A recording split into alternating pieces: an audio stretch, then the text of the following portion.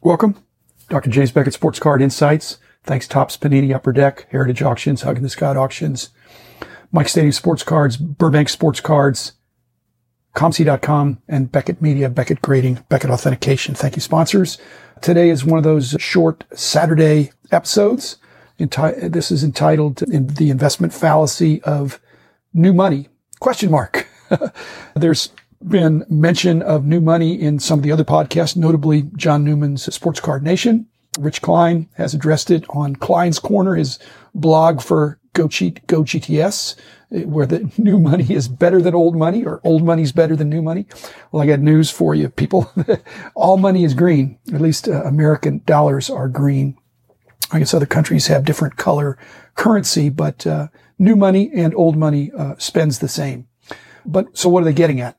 In fact, the whole new money thing is curious in that some countries are actually phasing out paper money.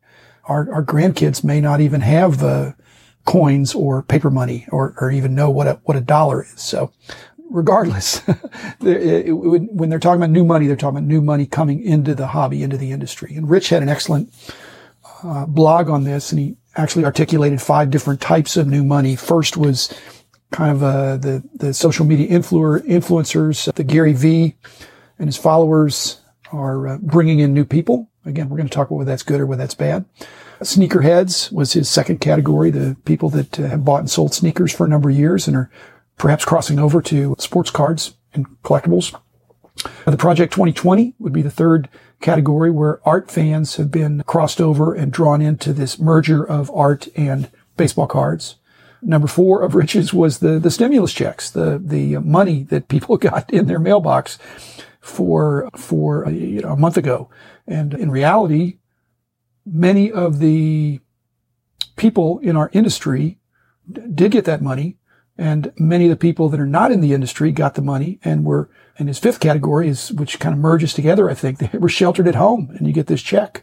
And what are you going to do? Well, you can't go to a show. You can't go to your local card shop.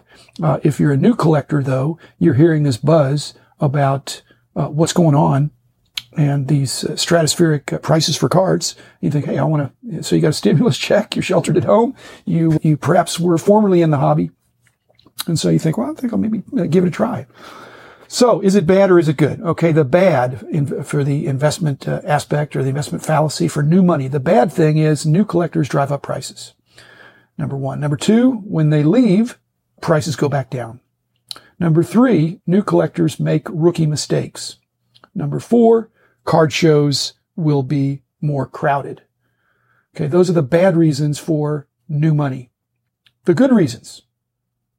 Number 1, new collectors drive up prices. Number 2, when they leave, prices go back down. Number 3, new collectors make rookie mistakes. Number 4, card shows will be crowded. It depends on the way you look at it, the half empty and half full. If you have a lot of cards and you want to sell, then having a bunch of new money is wonderful. If you don't have all the cards you want, you'll be upset that the prices are going up. But either way, we have no control over that. If new money stays for a while, or stays for a lifetime, we get new collectors, I'm hard pressed to see something bad in that. It's only the transient in and out. But our job, as those of you who are listening to the podcast, and me and some of the other guests and co-hosts I've had, we want to help people enjoy the hobby when they get in. I'd love for them to have a lifetime hobby as I've had. I'd love to have more people. And basically education is a big part of that. And I'm trying to do that with this podcast. And there's other great podcasts, and hopefully that'll draw them in and not chase them off. In fact, I really think when I see what's wrong in America and how America could be better, education is a big part of that. And, it doesn't have to be comprehensive education. For example, not everyone has to go to college. Not everyone has to get a graduate degree, but everyone has to learn something that gives them a capability to be able to accomplish something that has some value. So you don't have to be a know-it-all, but you have to know something. Everybody starts somewhere. If you start learning a niche, it could be a small niche in this industry. Just be a few favorite players, your favorite team, maybe just a sport, maybe a certain products that are in your price range. But whatever you do, if you're new money or old money, it's important you enjoy it. And enjoying it is I think part of that is growing your niche. jumping in and defining and redefining what gives you pleasure in this industry. And new people coming in are a positive if they're treated right and then join the fraternity/sorority of collectors. So help them out.